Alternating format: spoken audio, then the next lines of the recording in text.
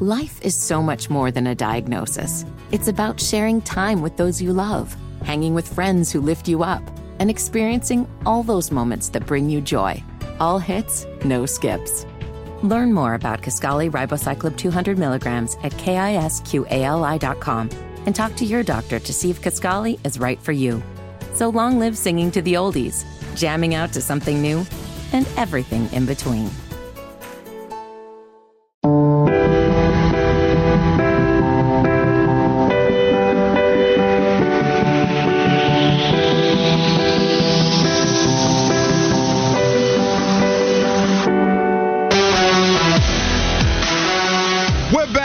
This is the Wes and Walker Show on a Thursday. It's almost Friday. I guess you want to call it Friday Eve. You want to call it that? Friday Eve sounds really good, and it kind of goes along the same lines of somebody texted in. I'm looking for the text message to give you credit. Here it is. Yeah, Bebop from Rock Thrill. Great text name. Bebop said, you guys sound like a little kid making out a Christmas list that has no chance of ever being filled. So Friday Eve, giving us the Christmas Eve fill as we get to this weekend against Miami, hoping for something that Bebop is probably right about is not going to happen. But that's what I'm saying. You say that is the essence of Queen City Magic, though. You go into it thinking that they don't have a shot in hell to win the game. It's like, oh, there's no way it's going to happen. And like I said, you guys had texted us earlier. They say, oh, I'm going to go out and play with the kids, or I'm going to do all this family stuff, and you'll go out to the pumpkin patch or whatever you're going to do. Yeah. And you'll come in and say, hey, let me just check on and see what the Panthers are doing. Or you may be out and look at your phone, and then you'll see it's 13-10 Panthers with 10:40 to go in the fourth quarter, and you're like, whoa, wait a minute. I want to get to, let's get to the campus corner because it's going to be some good awards, but I did want to ask the text line. Like, what is the biggest Queen City Magic moment that you can remember, whether it be recent history or beyond? 704-570-9610. It could be an upset. It can be a single performance. I know we just went through this with the one-game wonders, but tell us what wild upset you can get to and let us know, and we can bring up those Queen City Magic moments on air. All right, so let's get it now. Let's go to the campus. Count up. All right. The ACC, were basically, if you count week 0, we are at the mid-season point of the ACC season. So let's get to it. Let's start out dishing out a few awards of guys that we think that are Coach of the Year, Player of the Year, and then we can recalibrate our ACC championship game picks right now, because obviously we feel certain ways in the beginnings of the seasons and in the preseasons. But then things change, you know? So let's get right to it. Walker Mel, your ACC Coach of the Year at this juncture is? Is it easy? Is it Jeff Brom pretty easily? It could be. There's some contenders, though. All right. So if you just look at the top of the ACC right now, you will see the Louisville Cardinals logo above Florida State. Florida State is still going to be considered the best team in the ACC right now. Being in the top 4, having beaten a couple of ranked opponents, they took care of Clemson on the road, big deal, and they did take care of LSU to open up the season, the highly anticipated opener for the Seminoles program. But Louisville's right up there, man. Here they are at 6-0. They're already bowl eligible. They're number 14 in the country. And they're doing so, I think, with a quarterback that isn't as good as either Jordan Travis, Drake May, or Riley Leonard right now. And I like Jack Plummer. It's no slight to him. It's just here we are talking about NFL prospects. Drake May going to go in the top 2, top 3. Riley Leonard being considered a first-round prospect. And Jordan Travis, who we all had thoughts about being in the Heisman race. So you have that with Louisville right now. I think Jeff Brom is the guy for me that I feel pretty comfortable with giving him the Coach of the Year award at the midpoint of the season. Yeah, and I would jump right in that boat with you. There are a few contenders there, whether you want to go Mike Elko on the back-to-back, or, you know, whether you want to go Mike Norvell because they were picked preseason to finish second, and right now it looks like they are in the driver's seat to win the ACC. So there are lots of contenders, but I'm going to go with Louisville as well, because if you go back and look at the 2023 ACC preseason poll, these guys were finished to pick 8th. This was a team that had a lot of questions. A lot of people weren't sure what they were going to get out of this team. They had questions at quarterback. They had questions at a lot of positions. And so when you look at one of the main things that Brom is known for, obviously he was a quarterback at Louisville, so he's going to be a little bit more offensively inclined. Well, Louisville right now has the number one offense in the ACC at 467 yards per game. And then they are also, on the flip side, they are fourth in the ACC in scoring at around 37 points per game, 36.3 to be exact. So not only has he come in and had them exceeding expectations as far as record-wise, but he's elevated this offense. They're still playing well on defense, third in scoring defense. They've got a significant win under their belt, beating a top 10 team in Notre Dame. So at this point, it feels like that Louisville's coming out. They're handling their business. They're beating the team they're supposed to beat. And then you score a huge upset against the Notre Dame. And so that was the deciding factor between Louisville and Duke for me with Coach Mike Elko, because I almost went Elko back-to-back because so many people doubted this team and the way that he has them playing, especially defensively, how dominant they've been. But I am going to go with Jeff Brom from the Louisville Cardinals, so I'm right there with you. Now, I'll flip it and I'll start the conversation off as far as the ACC Player of the Year. And this is, a difficult one, and a lot of times we lean on the quarterback. And I'm going to do that here as well, okay? So if I were to pick my ACC Player of the Year right now, I would go with Jordan Travis from Florida State at this point, because I feel like, as I've said, he's got the best resume of the quarterbacks. He's fifth in TDR. He's got 14 total touchdowns at that quarterback position. He's the catalyst for the Noles. He hasn't thrown an interception in 135 or 36 attempts, I believe I said yesterday. He's taking care of the football, but he's also a catalyst for this offense. Big role win at Clemson. He beat what was at the time a number 5 LSU. And this is a guy now that has grown into the type of player that Florida State can count on. He became Florida State's all-time leader in total touchdowns for a career this year. But he's just that steady guy. First, he was a player that you weren't sure about what he would give you if you made him stay in the pocket. He made a lot of plays just kind of improvising and being an athlete. Mm-hmm. But he's really kind of elevated himself into an NFL prospect at quarterback, man. He's calm in the pocket. He really does his thing. So Jordan Travis would be my pick right now for Player of the Year.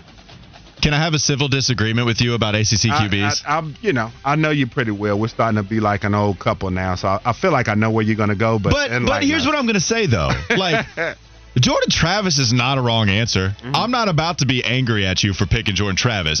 Look, just because I'm not angry at you doesn't mean you can't be angry at me. You can come with it, and I got you, okay? Because Jordan Travis is balling, for sure. Mm-hmm. Like, I love what he's doing. Man, I am wowed. I'm sorry. I am at watching Drake May play football. I'm giving it to him, and here's the reason why, okay? Yeah. You're talking about 12 touchdowns for him, the TDR stat, 4 rushing, 8. If you look at context for the 8 touchdown passes and the 4 interceptions, you are talking about them settling in the red zone at about the 5-yard line or in to either set him up for a rushing touchdown or to give it to a Hampton or a British Brooks, because they do want to run the football a lot more. You're right, at the beginning of the season, the passing yardage, it just was not there. No doubt about it. 270 isn't bad against South Carolina. Yeah, the passing yards have been there. It's just that the passing touchdowns weren't as gaudy as they once have been. The passing touchdowns is the thing that's holding him back. But I do think that context does allow you to say, holy hell, Drake May is still balling out here, completing 72% of his passes while throwing downfield constantly, throwing for over 400 yards against Minnesota, throwing for over 400 yards against Syracuse. And you do have 4 rushing touchdowns, what is just a little past the first quarter of the season. Look, man, you want to go Jordan Travis? Both QBs are undefeated. Strength of schedule is absolutely better for Jordan. So when you talk about that, I get it. But eye test for me, I am more wowed watching what Drake May has been able to do. Yeah, no question about it, man. And I can't hate on you for that either, because when you watch, like I said, as far as a prospect, it's far and away Drake May, and he's been balling. And Walker, too, speaking to our debate here, They're separated by 1/10 of a point in pass efficiency rating. Drake May is number 3 at 158.79, and Jordan Travis is number 4 at 158.78. So I guess that kind of speaks to our debate here. They're 1/10 of a point apart. All right, let's dig a little deeper. This is a little bit impromptu, but just because everybody's going to go QB, it's hard not to. Yes. Is there a skill player, or is there somebody else that you would go to if you had to give this award to a non-QB? Keon Coleman was the guy that was going to win it, certainly at the beginning, but they're not throwing for as many yards as they did against LSU. Had a very nice game against Clemson. I feel like Coleman is the, hey, when we need to win this game, we're going to this guy. There's something to be said for that. But if I'm not mistaken, I'm trying to pull up his stats real quickly. They've not been crazy dominant. We even had a catchless game, I believe, against Boston College. Did, yes. So even if Coleman is the guy I'm wowed by as much as any skill player, I don't know if you can give him the award if you have a catchless game in just the 5 games they've played so far. Yeah, if I was to look at skill players and say a guy, because also I try my best to look through there because I know it is easy to go and grab the quarterback. But if I had to pick a guy right now that's just really delivering for his team, I got to go with Jawar Jordan out of Louisville, man. I mean, this guy is a weapon ready to detonate. He is the ACC's leader in all-purpose yards per game, averaging around 147 all-purpose yards. 653 of those are rushing, and 168 of those are receiving, because he's one of those players that you put the football in his hand, and I mean, you just looked at 168 receiving yards that he's had. He's catching those screens and taking those things to the house. And then when he's running the football, man, the rushing average on this kid is just insane. And so he's a big play waiting to happen. He would be the guy that I would pick. He's averaging 7.5 yards per carry to go along with 8 touchdowns and a long of 74 yards. I don't want to dodge the recalibrated ACC championship prediction. It does lead me to Will Shipley convo. Because remember, there were some Clemson fans that thought, hey, this is a dark horse to get to New York in the Heisman race. And even if I didn't think that was going to happen, I thought Maffa was going to have too big of a role. It was just always going to be hard. If you're a running back in college football and you have a chance to win the Heisman, you got to have bananas numbers. I just didn't think it was going to be there for Shipley. Do you think even still, considering that, it's been a little disappointing, or do you think he's been about what you expected, maybe a little worse? He's been about what I've expected, because the thing about him and the difference between him and a Jordan is that Shipley coming out of high school, man, when he was getting those Christian McCaffrey comparisons, he had that long speed because he was smaller. He's gotten to college and he's really kind of bulked up and has taken a little bit off of his speed, in my opinion. He's a workhorse back, and that's the thing about Shipley. He comes out, he's giving them 75 yards a game rushing. Obviously, like you said, he has the split carries, but he's only got a long of 21 yards. He averages around 5 yards per carry. But Will Shipley is a workhorse running back, whereas Jawar Jordan, in my opinion, he's a complete back. He doesn't get, he's got 4 less carries than Will Shipley, too, and almost 200 more yards, or he does have 203 more yards to be exact than Shipley does because of that big play potential. Yeah, and Trey Benson, I mean, he's doing the explosive stuff again. I thought he'd have more yards than he does. He is. He's coming on, but he's just playing with the balanced offense. So before we get out, we can quickly make our predictions for the ACC championship game. I will start things off. I think Florida State continues. I do think they may suffer a setback along the way before this is all said and done. But right now, man, I would have to go with Florida State. And I'm not going to give up on Duke just yet. You know what? I'm not jumping out of the Duke bandwagon. I feel like Henry Beelan, we just put a piece out about him on the ACC Digital Network on all platforms, so if you want to get to know him a little bit more. But I like what I see from him. He's a really good athlete. He's a Cutcliffe recruit, so you know he's got some pedigree there. If Cutcliffe handpicked him, he can run. He's got a strong arm. He's 8 for 8 on the season, albeit it was against Lafayette. But he's a kid that looks ready to go, and I think that Riley Leonard is going to come back in the next couple of weeks. So if Beelan can just keep the ship steady, Duke still has a path to get to Charlotte. Yeah, this one's really hard for me. It's very hard because I clearly love North Carolina and the way they've been playing. I trust that quarterback more than any of them. But, Wes, I do believe in Duke a lot in their defense. Yeah. And if their defense is legit, and I don't think that's going to change just because Riley Leonard is down. Okay, so NC State, I have Duke beating NC State, even without Riley. I'm out on NC State. As much as I like MJ Morris, I know they're going to be NC State wins 8 games. I think Duke is more talented. I don't know how healthy Riley is going to be for the road game October 21st against Florida State on the road, and then Duke has the road game against Louisville. But at that point, I'll feel a little bit more comfortable with Riley. And so with North Carolina, Louisville, and Duke all in the equation, if I have Florida State already in that championship, I think I'm with you. The loss they suffered doesn't count against the ACC standings with Notre Dame. So give me Duke. I think I'm with you, man. It's tough for me to pick it, but Florida State, Duke, that would be my recalibrated ACC championship decision. Yeah, Beelan is going to get a test as well from this NC State defense. We know this NC State defense is no slouch. And Louisville's right there. They were the hardest to kind of go against as well because, like we said, they have a very advantageous schedule. But they play Duke on October 28th. That's going to answer a lot of questions. It all comes down to, in my opinion, November 11th, North Carolina and Duke in Chapel Hill. Huge games. Monster game for that one. Yeah, we got some huge games left. So when we come back, David Furones joins us to talk Miami Dolphins, maybe some memories from my Miami trip a few years back. Oh, yeah. He and I were hanging out. And we're going to get back to some Carolina Panthers. Deal or no deal on Wes and Walker, Sports Radio 92.7 WFNZ.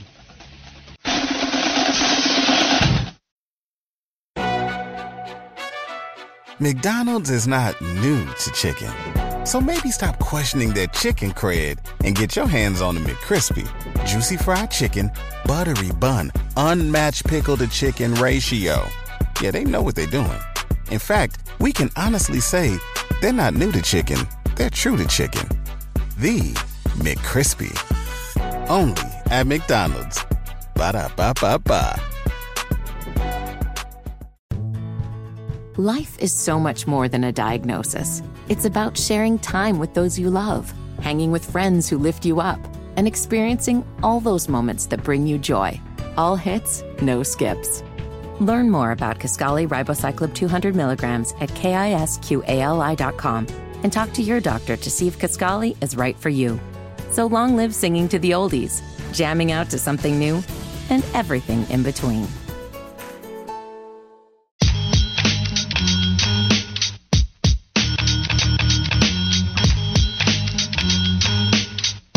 Welcome back, folks, on a Thursday, a.k.a. Friday Eve. This is the Wes and Walker Show, Sports Radio 92.7 WFNZ. Keep the text coming, 704-570-9610. Hit those socials, WFNZ on Twitter and Instagram, at Wes Bryant _72, at Walker Mail, at Shroppy WFNZ on Twitter and Instagram.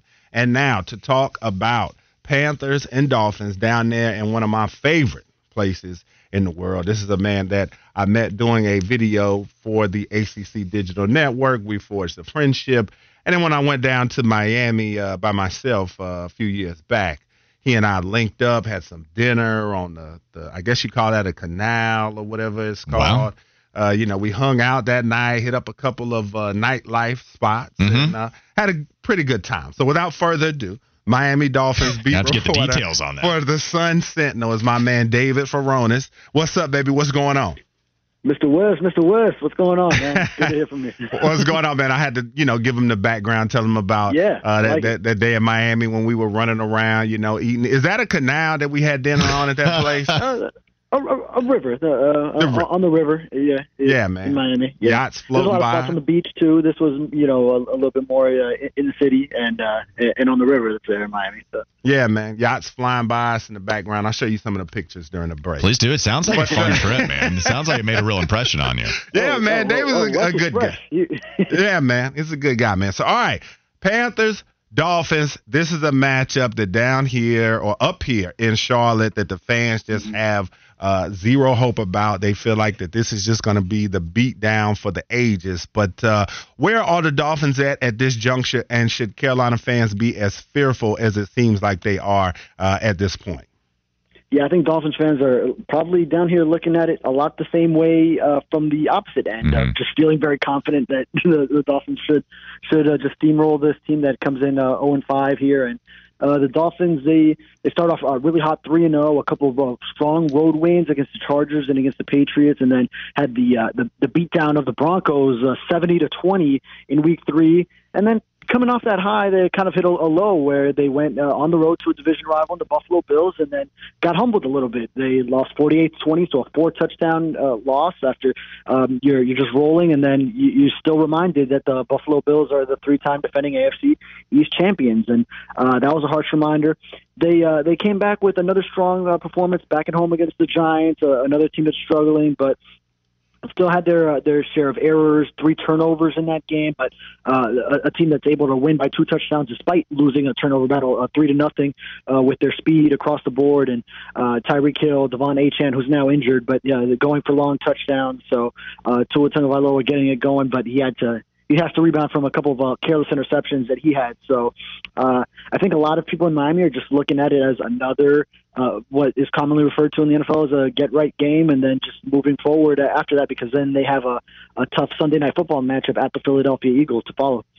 David Furones joins us on the Bodyworks Plus guest hotline. You can follow him on Twitter at David Furones _. And so this Miami defense, though, 23rd in total yards allowed per game, but they do have the most hits on quarterbacks so far. So what's your perception of Bryce Young, and is there any thought that this could be a game to where he could even come out and have perhaps his best game as a pro and be able to get some yards and get some offense going for the Panthers? Well, and I even asked defensive coordinator Vic Fangio for the Dolphins, a storied defensive coordinator who actually was the Carolina Panthers' first DC. He goes back that far in this type of level of coaching, and obviously has been a head coach in the NFL. If he would try, if he'd be more enticed against a young quarterback to send him some more blitzes. He's not known to be someone to blitz that often. He likes to have his guys sit back in different zone coverages, although disguising different coverages, so it's not like it's always the same looks with the 2 high safeties and such, but different coverages. And he says, no, he likes to keep it consistent. It's not like he's going to blitz more just because it's a young quarterback and try to confuse them, but be consistent in his beliefs, in his scheme, and then still maybe throw in some of those exotic blitzes which he does enjoy doing, just more so as an element of surprise when he does it less than doing it too often, which down here in Miami, the previous defensive coordinator, Josh Boyer, he always had a high blitz percentage, so it's quite the contrary. For a defense, it's kind of shifting because they previously, under Boyer and previous head coach Brian Flores, had a lot of guys on defense that were built for that scheme, where they played a lot of man on the outside and sent heavy blitzes. If people remember when they played Lamar Jackson, that's how they were effective against him, and sending a lot of bodies at him. And then, so it's a difference in philosophy. David Furones. Sorry, go ahead, David.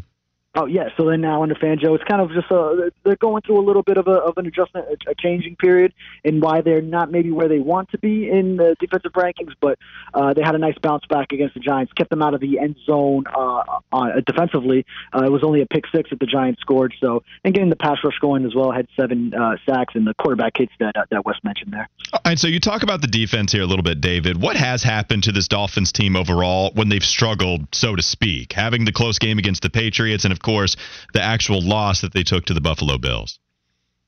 Yeah, and I wouldn't even pin that road close game on Sunday Night Football as so much of a struggle against the Patriots, because it was before they kind of hit this tough patch that the Patriots are on, getting blown out by the Saints and those back-to-back Bill Belichick worst losses that he's had in his career. So they were kind of still playing some strong-ish football at that point of the year, and it's always tough in the division to win on the road. So some people still had that game as sort of like a trap game for the Dolphins, that they had to go into Foxborough and get a win. So that one is more so just tough division rivals going against each other.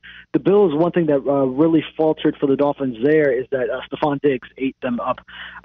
Xavier Howard, obviously this team doesn't have Jalen Ramsey yet because they traded for him, but he had that knee injury early in training camp, so he won't have a return to play until the middle to late portion of the season. But Xavier Howard would be the other cornerback. He's a 4-time Pro Bowler on one side.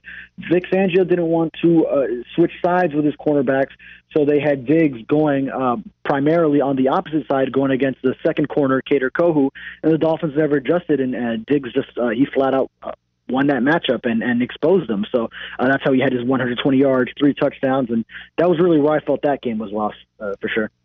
David, when you look at Miami's offensive line, we know that Tua is the fastest to throw the football at the time of the snap compared to any other quarterback in the NFL. But what does this offensive line look like? I know they've had a couple of injuries so far this season. Yeah, the offensive line is a huge key to that. And Tua, regardless of who's in front of him, like you said, he does get the ball out quickly. That's something that he had to pick up early in his career when he was playing behind one of the worst offensive lines for his first couple of seasons. And in order to keep guys off of him, he had to release that ball very, very quickly.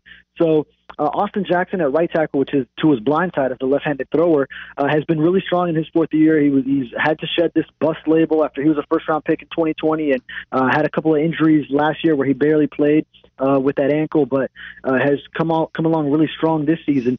Teron Armstead, four-time Pro Bowl left tackle that they picked up, who was with the Saints all those years, and then they signed him last year, so he earned his fourth Pro Bowl here in Miami, and he's had several injuries so far this year. The latest, the knee that he left the Buffalo Bills game. So Kendall Lamb has been there, filling in for him rather well, but still is liable to give up a sack. I know a struggle against Brian Burns, one of the elite pass rushers in the league, and a South Florida kid as well, who I covered well when he was in high school.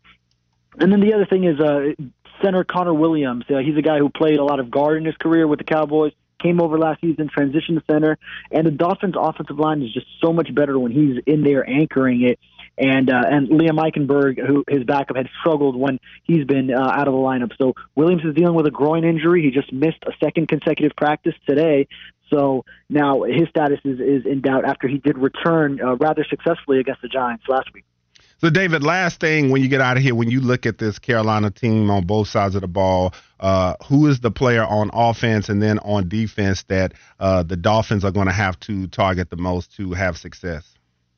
Yeah, that the Dolphins will have to watch out for on Carolina. I'd go, receiver Adam Thielen to me. So maybe would he entice Fangio to decide to now switch sides with his cornerbacks? Would he want some Xavier Howard shadowing him, or will he stay consistent and see how it goes, just leaving the two corners on their side? And then defensively, obviously, you have to watch out for Brian Burns on the pass rush. So especially, you don't want Tua to get hurt. That's a huge key for the Dolphins this season. And with a banged-up offensive line, you want to make sure he's protected. So I'm watching out for him. And I think Von Bell at safety has done a nice job for them so far over there as well. So Tua had a couple of interceptions last week, so he's going to have to bounce back from that and put together a more consistent performance this week.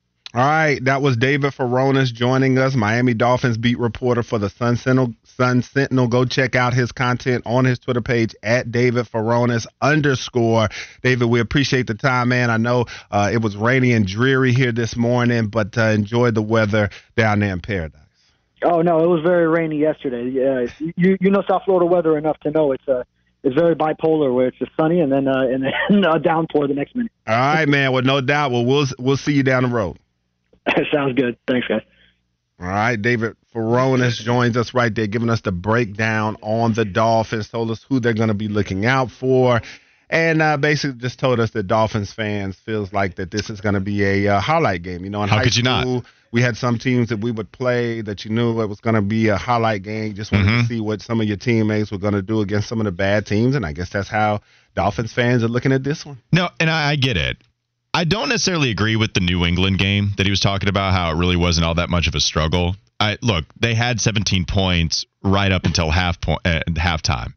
But also they didn't score in the third quarter. They allowed New England to score 2 touchdowns in the fourth, and there was that shot. Like, it was crazy, but they did have a shot at the end of that game because they might have got a little loosey-goosey. They did have a nice rushing attack, 18 carries, 120 yards for Raheem Mostert with a couple of touchdowns. But also Mac Jones, who's not been playing very well, 230 yards and a touchdown, did have 1 interception, but completed a decent amount of his passes in this game. I do wonder if, could you have the whole death by paper cuts thing and just dink and dunk your way down if you're Bryce Young? Hopefully you can run the football a little more effectively. Don't have a ton of faith in that. But it's not like Miami has destroyed every single opponent. You do have a loss, and, man, can you get 2 interceptions off of Tua? Because you have 5. The only game he has not thrown an interception in is the 70-point performance against Denver. But every other game he's thrown an interception. So can you get maybe 2 picks? And then this is where the whole complimentary football thing has to come into play. Carolina can't just give it right back to them, or else you're done. Like, you have zero shot if Bryce Young does what he did against Detroit. Because Detroit's offense is very good. They score 42. Miami's is even more explosive. So if you do the same thing, even if you give them 1, after you take the football away from them, if you give it right back to them one more time, that's it. The margin for error, Wes, it is so slim. Super. You have to have Bryce Young, even if you're not, if you expect them to not have explosive plays themselves, then Bryce has to take care of the football a little more so like he did the 2 games leading up to Detroit. And if you have the game like you did against Detroit, then, yeah, Miami's going to win by 30, 20, something that's pretty embarrassing once again. Yeah, and I mean, when you look at this roster, we still have yet to fully find out what we're going to get from the Miami Dolphins, because you know the NFL, man, when something seems like it's too good to be true, it normally is. And when something feels like it's too bad to be true, these teams always spring up and can get wins, because you look at the strength of the schedule right now. Yeah, the Chargers are a good team, but we know what the Chargers represent as far as the up and down ride that they take their fans on a regular basis. New England, we know the division familiarity. And then the Denver Broncos are one of the worst teams in football. You lose to Buffalo, the best team that you've played so far, by 28 points. And so we're going to find out a lot about this Dolphins team as well. Philadelphia, New England, Kansas City after Carolina. So, the Panthers they're going to have to come in there and basically just play as hard as they can. But I think that, if the guys believe and go in there, they could possibly have a chance to hang with them. No, it seemed confident. It's going to have to be a tall order, because this is another week that you're going up against a defense. Like I said, now they get the hits on the quarterback. They get after the quarterback. But this is a defense that there are yards and points there to be had. 803 number wrote in, Walker, come on, man. You won it all. We got to let Bryce rip it. And if he messes up, then he messes up. We're not going to win a lot this year. No, I totally agree with that. Yeah, this is the ultimate. But I'm just saying, if we continue to see what we've been seeing with the Panthers, I mean, you can't. If I were to ask you and force you to bet money on something, then you wouldn't bet money on explosive plays from Carolina. Yeah. I'm with you. I want to see him rip it. I want to see him throw it downfield. I want to see him take a chance to DJ Chark streaming down the sideline. Would love to see it. But if we're going with something that we've seen from Carolina in the past couple of weeks, then I'm hoping that the dinking and dunking can do enough to sustain enough drives, and then they don't turn it over and somehow find a way to get it into the end zone. But yeah, I'm with you at 803. I would love to see Bryce Young throw it down the field. We just haven't seen a lot of it. Yeah, Carolina is 28th in big play passes, so they're certainly going to have to find some big plays. All right, we're stropping it like it's hot right now. Oh, man, it's been a little bit. Strop it like it's hot. Oh, boy. All right, hold on, give me 1 second. You got something? Or if not, we can just... No, I definitely got some. Okay. So if you want to talk about some winning, I think we should head out over to Raleigh, as the Hurricanes played their season opener and also their home opener last night against the Ottawa Senators. They got the dub 5-3, and Michael Bunting, new addition to the team, opened up the scoring for them. So yeah, another just a great start here for the Hurricanes, and nice to see a team victorious here in the Carolinas. Oh, no doubt about it. I was all in last night, re-upped the Bally Sports subscription. I had to do it for the preseason game. Yeah, man. So we had to re-up with that, watch the Canes as well. Giving up the 3 goals, you don't want to see that. At one point, it was tied 3-3, but the Canes, they have a lot of scoring. The deepest team in the NHL, Stanley Cup favorites. They came out and did what they were supposed to do in their home and season opener. Strappy, let me ask you, hockey fan that you are, Yep. Should we buy the hype for the Hurricanes this year, especially after the regular season success they've had? But is it worth buying the hype again this season? I think so. They've been one of the most consistent teams in the Eastern Conference, and they've done nothing but add more offensive pieces, which is what they've been lacking. So, yeah, they're a really deep team, and we pack out the house. We pack out the barn out there in Raleigh, so we have the fan support. We should be good. Yeah, man. While I was sitting there as well, I read through the season preview. Some of the language, it did look like Chinese arithmetic to me, but for the most part, I did get the gist that the Canes are the deepest team in the NHL, and their biggest issue is that, even though they get a lot of shots on goal, they have to put them in. And so I did understand that, because last year I would get frustrated a lot when they had scoring chances and did not capitalize. But when we come back, Listen, get to the radios, get the fire hoses out. It's Fire or Fizzle here on Sports Radio 92.7 WFNZ.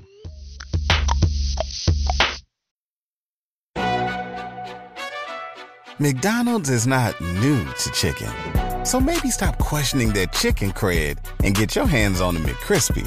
Juicy fried chicken, buttery bun, unmatched pickle to chicken ratio. Yeah, they know what they're doing.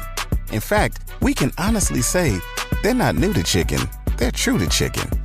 The McCrispy. Only at McDonald's. Ba-da-ba-ba-ba. Life is so much more than a diagnosis. It's about sharing time with those you love, hanging with friends who lift you up, and experiencing all those moments that bring you joy. All hits, no skips. Learn more about Kisqali Ribociclib 200 milligrams at KISQALI.com and talk to your doctor to see if Kisqali is right for you. So long live singing to the oldies, jamming out to something new, and everything in between.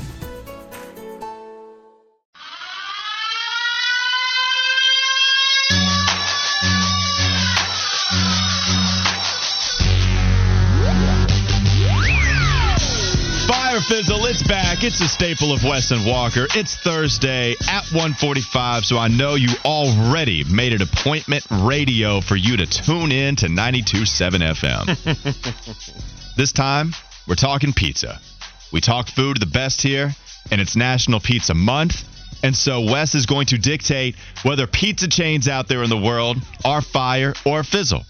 We're going to start off with Papa John's. You know, the whole better ingredients, better pizza thing. Shrappy, I should say, not even Fitty, who doesn't like Papa John's. He's a Domino's man. But Shrappy told you, Wes, if you say Papa John's is fizzle, we're going to have a problem. He already threatened you from behind the scenes. Are you going to be scared? Papa John's, is it fire or fizzle? I fear no man, but let's get this thing cracking. When you talk about Papa John's, it was originated in a broom closet in Jeffersonville, Indiana. Now they have over 5,000 locations in 45 countries and territories around the world. They pride themselves on not using cheap and more processed ingredients. They say whether it's their signature sauce, the toppings, original fresh dough, or even the box itself, they invest in their ingredients to bring you the finest quality pizza. So you know when we had a conversation about restaurants changing things up, right? And the last time I had Papa John's, I remember the dough being that was one of the things I loved about it. The dough was just so soft and kind of chewy, and it was just delicious, and that was one of the things I loved most about Papa John's. And then we had it this past Sunday.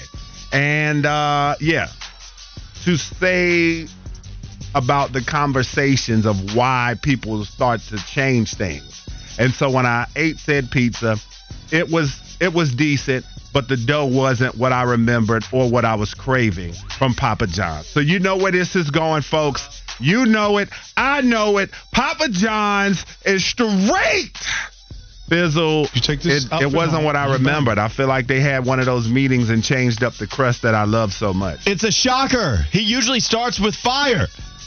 He put the okie doke on everybody. It's a fizzle to start off fire. Fizzle, Shrappy, how are you feeling? I'm hurt. Yeah. I'm hurt. That's not the way I wanted this to go. You can't change up the dough on me like that, man. It was a little bit more. That's why you get the thin crust. Crust. People really don't like Papa John's, but I got to tell you, the innovation of the garlic sauce added into the box, the garlic sauce is key. I will tell you that. Yeah. I like Papa John's. Maybe not Papa John. Maybe I don't love him. Yes. Yeah. But I do like the pizza. I'm not going to lie to you. What about Jets? Underrated? Overrated? Wes, I don't know. You tell me. Jets, fire or fizzle? In 1978, Jets pizza founder Eugene Jets was about to buy a new house. But on the way there, his passion for pizza took over. And he did sign a lease that day, but it was on a space in Sterling Heights, Michigan that will become Jets Party Shop and Pizzeria that is now known as Jets Pizza. And the legacy was born. Eugene and his brother, John, they didn't realize what it was going to become. They opened a second store in 1986 using breakthrough technology with the use of a conveyor oven. And then in 1985, they dropped its original name and just became Jets Pizza. Since day one, they pride themselves on using premium mozzarella from Grand Cheese and Mama Jet's secret sauce recipe. They've opened tons and tons of stores. The menu includes hand-tossed rounds, thin crust, and New York-style pizza, fresh salads, breads, desserts. You get all that. But when you talk about Jets Pizza, Walker, is it underrated? Is it overrated? I'm here to tell you that Jets is straight fire, but it is a little pricey. I do like Jets. Jets has got the good crunch crust. Yeah, Jets is fire. The Detroit style. Uh-huh. I haven't man. had it a lot, but it came in clutch around Christmas time last year, and it opened up a whole new world to me. Yeah. So big shout out to the Jets. I know Fitty is a fan of the Jets after Aaron Rodgers went over there. Let's go to number 3, Little Caesars. Now, look, man, we got a great Little Caesars on a curve, okay? There's not too many. This one hits home, especially my college days. There's not too many other places I can just walk in, get it out of the oven right there at the cashier, and say, hey, I'm ready for my hot and ready. Well, you tell me, Wes. It's not my segment, man. I want to have some kind of influence. Is Little Caesars fire or fizzle? Mike and Mary and Elish invested their life savings into this first pizza store in Garden City, Michigan, a suburb of Detroit, as she carefully recorded Little Caesars' very first sales in a spiral notebook. They first opened in Warren, Michigan, and the business decision to expand through franchising paved the way for Little Caesars to become the fastest growing pizza chain in the United States and an internationally known brand. Little Caesars logo becomes a 3D figure used in outdoor signage, and they were the fastest growing pizza chain in the U.S. based on net number of stores added each year from 2008 to 2015. $5 pizzas. The crazy bread. Even if you don't like the pizza, you can't front on the crazy bread. Crazy bread. Now, I'm not going to lie, the wings are trash. They're trash. But when you talk about Little Caesars pizza, and they have different variations of the $5, you can up it to 7 or 8 and get you an all meats pizza, whatever it is that you want. And some people like to turn up their nose at Little Caesars, but not me, not Bryce. I like where this is going. When you talk about Little Caesars, it is straight fire. Don't you dare turn up your nose at Little Caesars. Yeah, Little Caesars gets you through hard times, okay? When times are hard, especially in your bank account, Little Caesars is there for you. You want a whole pizza, you only want to spend $5. It's not going to be as good as some of the other pizzas, but it's going to get the job done. Yes. They have that one pizza where it's half cheese and half of the crazy bread, and it's like $6. The crazy combo, baby. Yeah, the crazy bread is unbelievable. The crazy combo. Oh. Name a better duo. Yeah. Combination. Let's move on. All right. Domino's. It's a staple, man.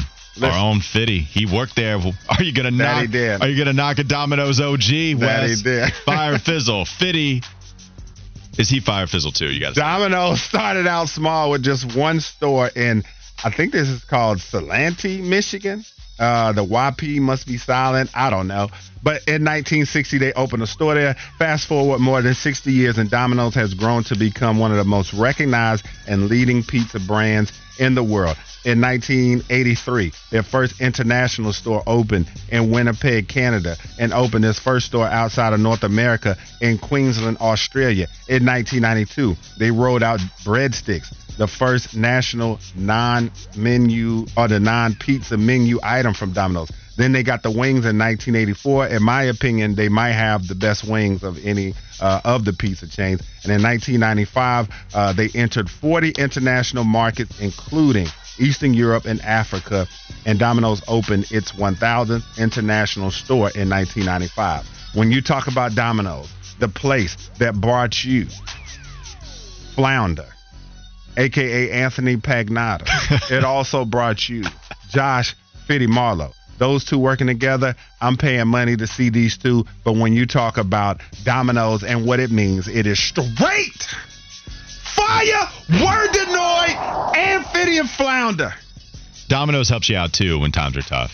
You can get some really nice. You can get some nice deals, man. You got to search a little bit, but you can find them if you search hard enough. Yes. Shout out to Domino's. Last one, Pizza Hut. We've had a lot of conversations about Pizza Hut. That we have. Is it fire or fizzle, Wes Bryant? Well, in 1958, two brothers borrowed $600 from their mom to open a pizza place in Wichita, Kansas. They named it Pizza Hut because their sign only had room for 8 letters. Come on now. You got to love a story like that. Soon the restaurant grew because the pizza was great, the service was great, and the customers were treated like family. And they've been delivering that same food and service ever since. That's a little questionable.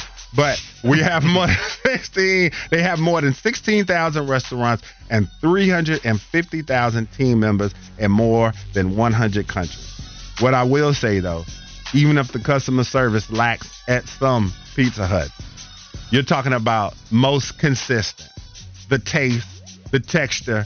Pizza Hut is pretty much always on point. They don't miss. So for that reason, Pizza Hut is straight fire, unbelievable. Cut the music off. Okay, Shroppy, he was demanded to do something, and that's how we end fire. Fizzle, Pizza Hut. We end with a fire, maybe a little fizzle on the customer service, but the product, it is fire. We come back with you. It's the 2 o'clock hour. Up next, Wes and Walker Sports Radio, 92.7 WFNZ.